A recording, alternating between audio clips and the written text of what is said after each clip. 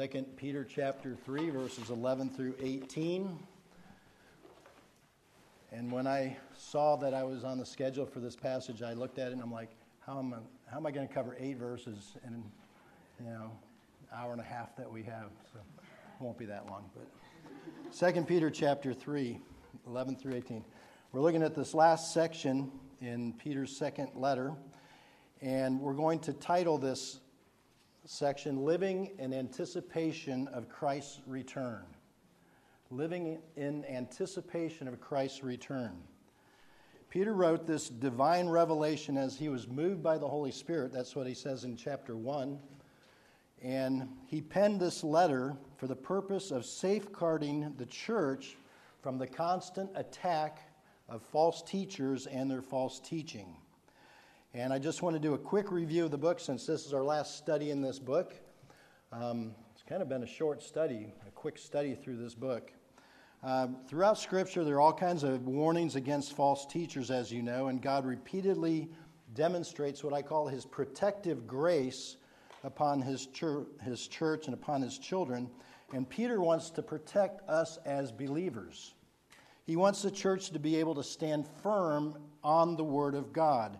And in this letter, Peter gives us 3 basic defenses against false teachers and their false teaching. Number 1, know your salvation. We looked at this at the beginning of the book.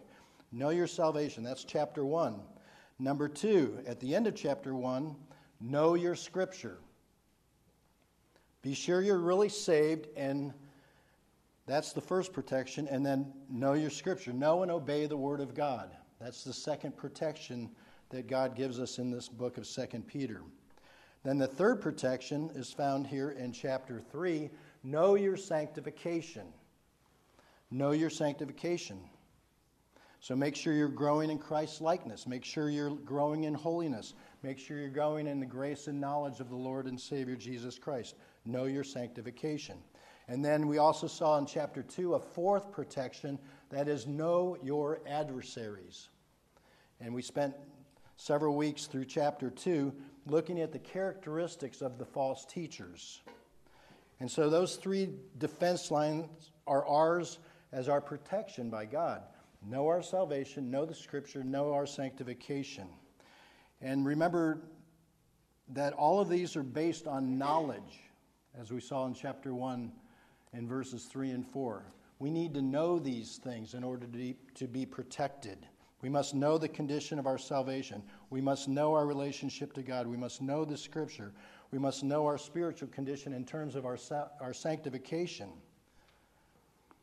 And also we must know our adversaries. We need to know how to recognize false teachers by understanding and recognizing their ungodly characteristics. Now, chapter 3, as we saw last week, Bob taught through the first 10 verses. Peter is refuting the false teachers who were trying to attack the second coming of Christ. And so the first 10 verses, he's been refuting those who deny Jesus is coming. All right? And he powerfully affirms that Jesus truly will come again. All right? Each day that we live, and this is just a reminder to me as I study this passage and for all of us, each day that we live, we're one day closer to the return of Christ. One day closer. I don't know what day that's going to be, but we are one day closer than yesterday, right? We should all say amen to that. One day closer. That's exciting.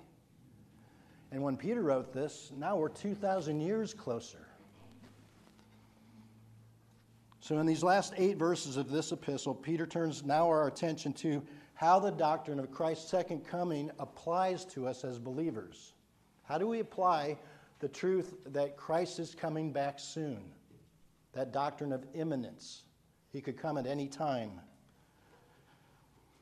And I think Peter's concerned that we as believers have a proper understanding and then a proper response to this doctrine of the return of Christ. And so he starts in verse 11 by saying, since all these things are to be destroyed in this way, what sort of people ought you to be in holy conduct and godliness? Having just made it very clear that Jesus is coming, what does that mean to us? What does it mean to you? What kind of person should I be? If I know that Jesus is coming, what are the practical implications for us as believers? If we're anticipating the day of God, as it says here in verse 12 and down in verse 18, we're anticipating that day of eternity, how should it impact our lives today? Now keep in mind he uses this phrase, the day of God, and we're going to see that in a moment. And then the day of eternity in verse 18. The day of God, the day of eternity refers to the eternal state.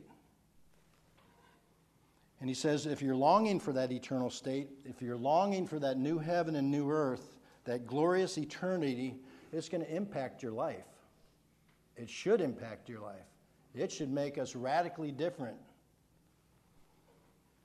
So this phrase, since all these things are to be destroyed, what sort of people ought you to be? Verse 10, he says, the heavens will pass away with a roar, the elements will be destroyed with intense heat, the earth and its works will be burned up. If you look up in verse 7, he says, the present heavens and earth by his word are being reserved for fire, kept for the day of judgment and destruction of ungodly men. Now, since we know that's going to happen, since all these things are to be destroyed in this way, and it'll bring in the day of God, the eternal state, the eternal glory, what sort of people should we be? How shall we then live, as Francis Schaeffer said? Notice in this verse, in verse 11, there's no question mark here. It's not a question. It's an exclamation. What sort of people ought we to be? It's the word in Greek, patapus. It doesn't actually ask a question. It's an exclamation of astonishment. How astonishingly we should be living. How astoundingly, how excellent we ought to be. So there's this level of excellence to which we must live based on the fact, based on the truth of Christ's second coming, first in judgment and then in glory. And that's a challenge to all of us to conform our lives to the reality of eternity. It's a very somber passage, but it's also one of hope and one of joy, isn't it? In other words, if Jesus is coming back, how should we live? How should that affect us? And we're going to get into this when we look at our discussion questions later, but the primary purpose of prophecy is not just to educate our minds. It's not just to give us more information. It's not just to satisfy our curiosities. A lot of people approach prophecy like that. The primary purpose of prophecy is that it would affect how we live today, in the here and now. Because of what's going to happen in the future, how should we then live? What kind of people should we be? We're not in the world, we're strangers. We've already learned that through 1st and 2nd Peter. We're aliens.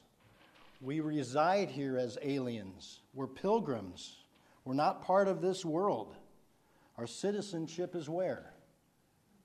In heaven, right? So we're not to love the world or the things in the world. We're looking for a city whose architect and builder is who? God. A city not made with human hands, eternal in the heavens. And so what kind of people should we be? We should believe in and have confidence in the glory that's coming, and it should affect how we live. So he goes on to give us some practical implications of living in light of the Christ's coming. The first couple of things we see here is in verse 11 at the end of the verse. In holy conduct and godliness. That's kind of a general characteristic of what we'll see in the remaining part of the book. Holy conduct, that is our external actions and behavior, and godliness. That's our internal heart attitudes and reverence.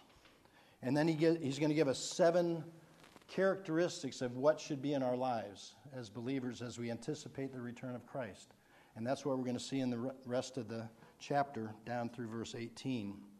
So what sort of people ought we to be in holy conduct and godliness? So he's speaking about our external lives and our internal lives, what we do on the outside and what we are like on the inside.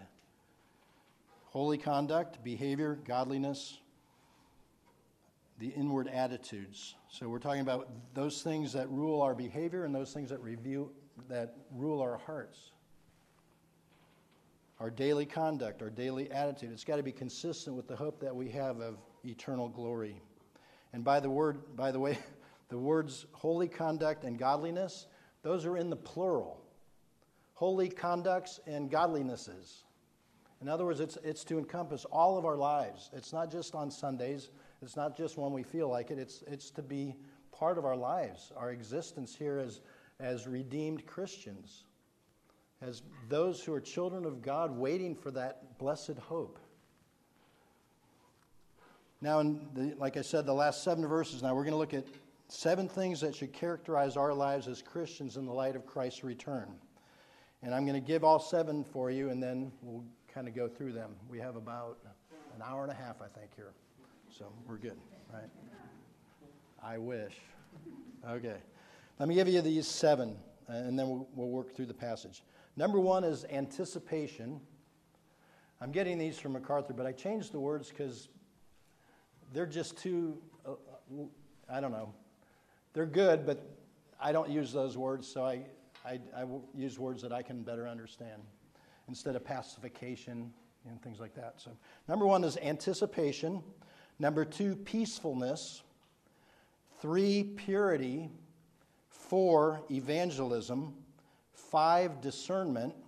6, growth. And 7, worship.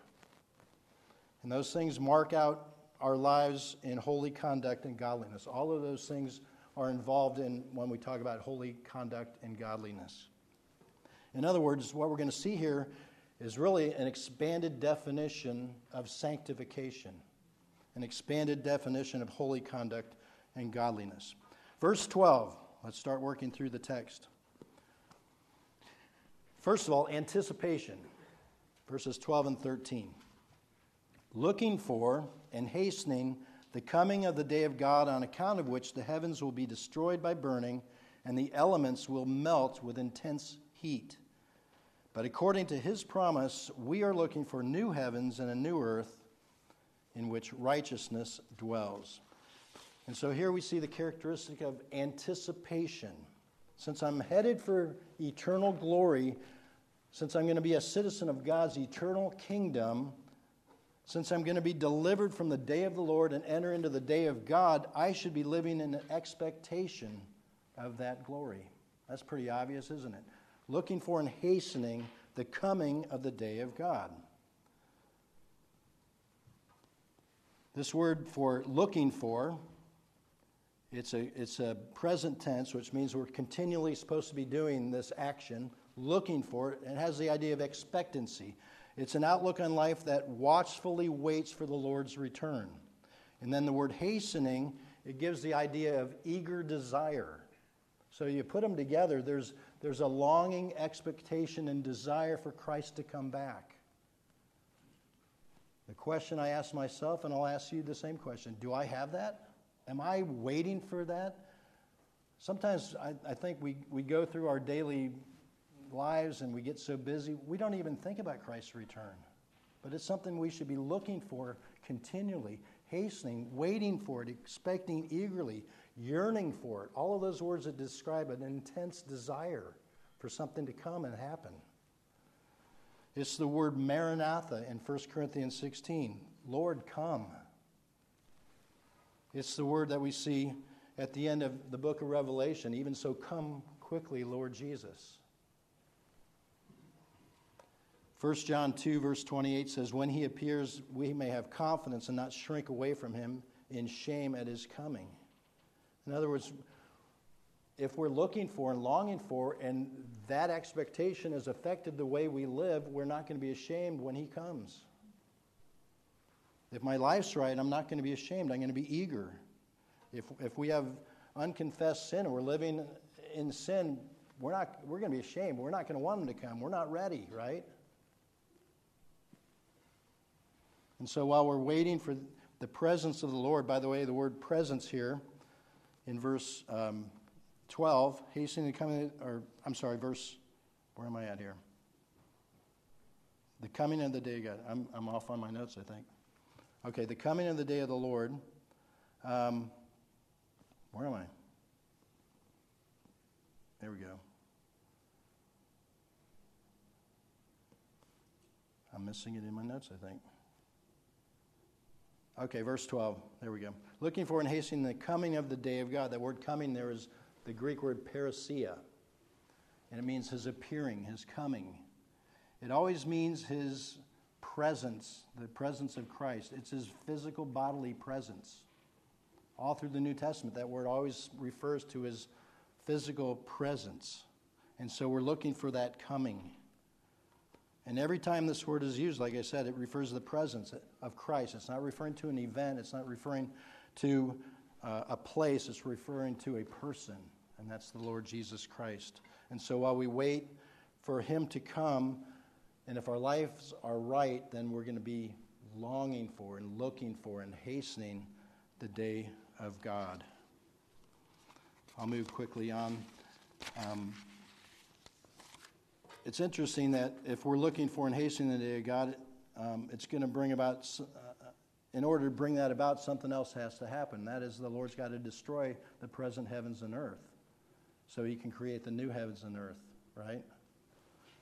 And we don't look for the day of the Lord, which is a day of wrath and judgment. We look for the day of God, the day when God creates the new heavens and the new earth. We don't look for the day of destruction. We look for the day of paradise restored, renewed. And just to note, the day of the Lord is not the result of any natural process. It's not the result of man's nuclear war. It's not anything natural. This is God's doing. It's by his word. He's going to affect his judgment and his wrath upon this sin-cursed world. It's divine judgment by Almighty God through the power of Christ, whom he has committed for this judgment, this devastation. And that's why back in verse 10 he says, on account of which the heavens will be destroyed by burning, the elements will melt with intense heat. That's almost exactly what we see here in verse 12, isn't it? So he's repeating this destruction, this judgment. And we saw that earlier in verse 7. By the present heavens and earth, by his word, are being reserved for fire, kept for the day of judgment and destruction of ungodly men. Now, the day of the Lord, as we've seen in Scripture, comes in two parts. It comes when Jesus returns in the second coming at the end of the tribulation, and then he sets up his 1,000-year kingdom, and then at the end of the 1,000 years, the second phase of the day of the Lord happens. That's when God destroys this present heavens and earth. But when God's day arrived, that destruction has already taken place. Man's day is over. Now it's God's day. It's the day of God. All right? Verse 13, but according to his promise, we are looking, not for the day of the Lord, but for the day of God. There's a distinction there. The day of eternity, for the new heavens and the new earth in which righteousness dwells. This word promise in verse 13 is singular. It's not promises. God's given us many promises in Scripture, but this is specifically the promise of his return, the promise of his coming, the promise of the new heaven and new earth. That's really the idea here. It's the promise that we see throughout the Old Testament and into the New Testament of a new heaven and new earth. You can see it. We won't turn to them, but Psalm 102, for instance, Isaiah 65, Revelation 21. Throughout the Scriptures, we see God's promise of this new heaven and new earth. So according to his promise, we're looking for this new heavens and new earth. The word new there is the word kainos, which means new in quality. Not new in chronology only, but new in quality. And then he says at the end of verse 13 that this new heaven and new earth is where righteousness dwells. I have a question. When I read that, I'm like, do we see righteousness in our world today? Not very often, do we? We see a lot of wickedness and evil and corruption, injustice, and so forth. We don't see a lot of righteousness. Someday Jesus is going to come and reign and rule in righteousness. This is going to be a new heaven and new earth in which righteousness dwells. That word dwell is really an amazing word. It's the word katakeo, and it means to settle down and be at home. It means to take up permanent residence in a place that's comfortable. He's saying that this new world is a world in which righteousness is no longer a stranger like it is today. Righteousness won't be a foreigner. Righteousness will settle down and finally be at home. It's a place where righteousness is promised because that's where Jesus Christ will be. He is the Prince of Peace. He is the one who reigns and rules in righteousness.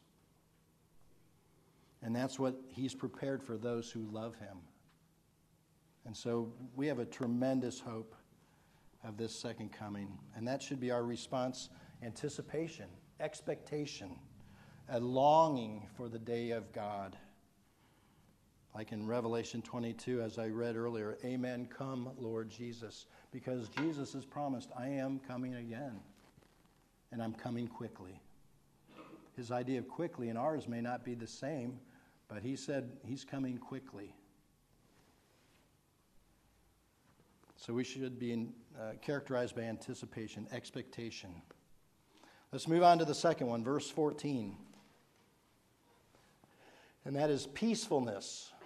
Peacefulness. This is where MacArthur said pacification. And I'm like, I don't use that word in my normal language.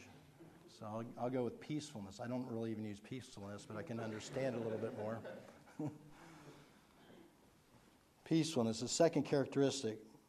Not only should we be characterized by anticipation, but we should be characterized by peacefulness. We should be in peace. He says in verse 14, therefore, beloved, since you look for these things, be diligent to be found by him in peace, spotless, and blameless. Be found by him in peace. He says, therefore, for this reason, and here we go from the indicative to the imperative.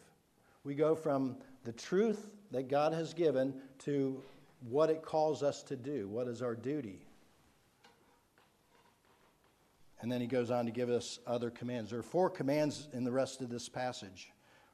Up to this point, it's just all indicative. It's all truth. He's laying out the truth, and then how do we respond? And so here's the first command that we see in this final passage in 2 Peter. So he says, therefore, beloved, since you look for these things. What are these things? That's a good question to ask this question. Since you're looking for these things, what things? Well, he just told us earlier, the day of God, right? The new heaven, the new earth, where righteousness dwells. Since we are looking for these things, present active, indicative, we're continually looking for these things, not just occasionally, but all the time looking for these things, always waiting, always looking forward to that day when Christ returns. It's having our mind set on things above, not on things of the earth, right? Colossians 3. And by the way, he uses the word beloved here. Paul loves the people he wrote to. He's writing to believers. He's writing to Christians. And he says, since you look for these things, what's the next 2 words here in English? Be diligent. That's the command. Be continuously diligent to be found by him in peace, spotless and blameless. And that's the first command. Be diligent. In other words, do your best. Make every effort. Labor. Exert yourself. Be zealous to do. And it stresses our duty as believers. Our responsibility. Making every effort to be found by him in peace. And it's interesting, through the New Testament scriptures, it's very clear that we will be found by him. When the Lord comes, we will personally be found by him. There's nothing that's going to be hidden in that day. Everything's going to be brought to light. 1 Corinthians 4:5 says, therefore, do not go on passing judgment before the time, but wait until the Lord comes, who will both bring to light the things hidden in the darkness and disclose the motives of men's hearts. And then each man's praise will come to him from God. You remember Hebrews 4:12, it talks about the word of God being sharper than any two-edged sword. The next verse says, there's no creature hidden from his sight, but all things are open and laid bare to the eyes of him with whom we have to do. So when he comes, he's going to bring to light everything we've done in our lives, whether it be good or whether it be bad. And so we look at 2 Corinthians chapter 5, 1 Corinthians chapter 3. Christ will judge. He's coming to judge, even the believers, right? And so when we come, we need to be diligent to be found by him in peace. So what does that mean, to be found by him in peace? There are a lot of understanding of that phrase. For the sake of time, I won't give the three others that are possibilities. There may be elements of those involved in this. One person says that he's talking about salvation, make sure you're saved. But because he's already calling them beloved, I don't think he's talking about that. He may be talking about professing Christians in the church.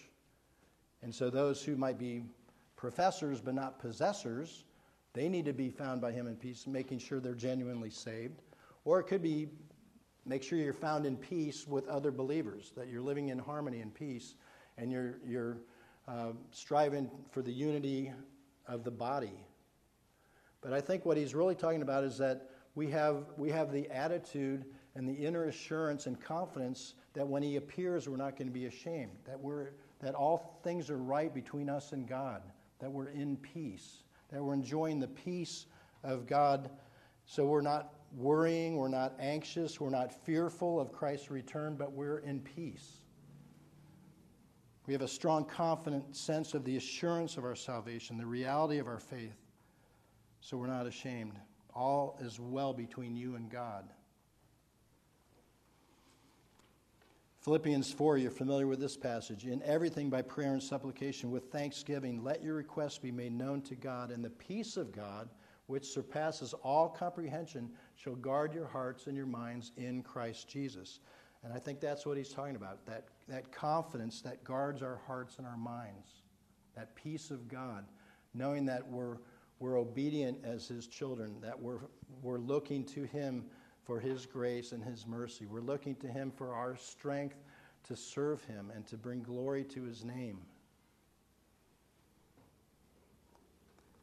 Is that the case with each one of us? Or if he were to come in the next 24 hours, would we be found by him in peace?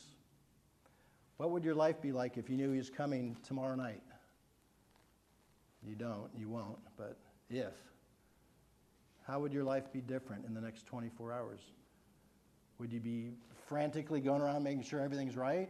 Or would you be in a condition of peace, knowing that you're right with God, that all is well between you and the Lord? There's no unconfessed sin. You're seeking by his strength to be living a godly and holy life before him.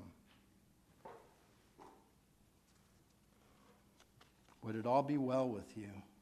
And that's really the challenge of Christian living. Living in a fallen world as fallen, sinful people, redeemed by the blood of the Lamb. Living as we're surrounded by fallen people. Showing all the manifestations of a sin-cursed world. That everything is right between us and God. There's perfect peace. Will we be found with him? With that peace of assurance, that peace of security. In other words, we're ready. We're ready for him to come. Chapter 1, if you look back in chapter 1, verse 10, Peter uses that same word, be diligent, in verse 10. Therefore, brethren, be all the more